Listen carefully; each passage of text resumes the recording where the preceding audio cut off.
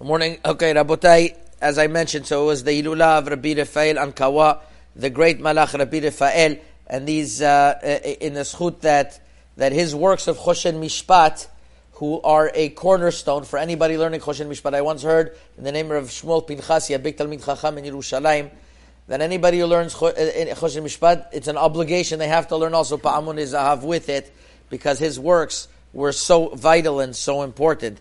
So his neshama should have a great aliyah and should protect us always. Amen. Ken Yiratzon. So in today's halacha, I wanted to discuss, in continuation what we said yesterday, we talked about not having meat and not drinking wine during the 9 days. And we mentioned that not only meat, but even a dish that has meat fat in it is also forbidden.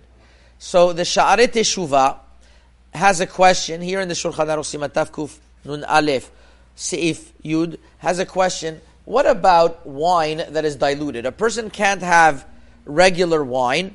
Rather, he puts in wine mixed together with beer. He likes to have beer, but he can't just have beer just like that. He has to put wine in it in order to have it diluted. Would that be considered forbidden during the 9 days or not? So he brings the opinion of the Taz, that the Taz says, Chachamim only forbade regular wine, but wine mixed with other stuff that it's already not called wine anymore, just as a taste of wine, that we never forbade.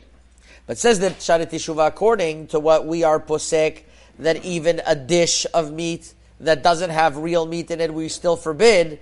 So over here too, a dish of wine, even though it's not really wine, he says we also stay away from, because, and he writes like this, he says that even though you could say that the reason of wine is because they didn't bring any more korbanot, they didn't bring wine on the mizbeach, it's not only because you're having tsa'ar, but at the end of the day, he says, and according to that, people never brought dishes of wine to the mizbeach, so I would be concerned about that. At the end of the day, the Sha'arei Teshuvah says that since it has a connection to wine, we stay away from. So it's very interesting how Machmir is, up to the point that if somebody wants to make wine popsicles for his children, grape juice popsicles, that would be forbidden during the 9 days. People don't know this, but according to the Sha'arei Teshuvah that comes out, Rav Ovadia Yosef also in Chazon Ovadia, page Kuf Ayin Dalid, writes that different types of bakery goods that were baked with wine in it, he says if it's not batel,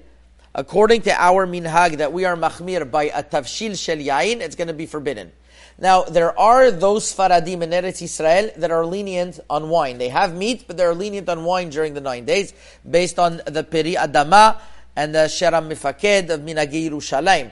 But there be Baruch Toledano and others, we've always been machmir on wine. And if we're machmir on wine, according to this, the Chazon Ovadia says also things that are mixed into wine, like the Sha'arei Teshuvah, would be forbidden.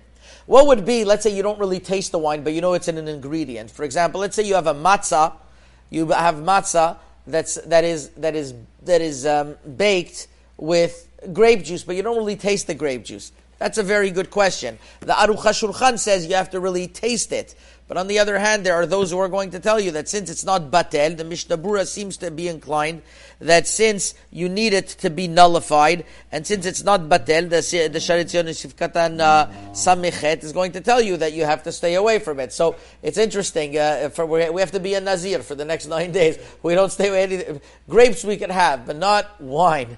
Anything that has to do with wine or grape juice, even if it is a small mixture, but it's not nullified, we stay away from during the 9 days. It's shatat sorech. There are those who are lenient. So obviously, for somebody who has a necessity, sick or something else, that might be allowed. But regularly, we are machmir in all things that have ingredients of wine. Chazaku baruch. Rabbi Hanan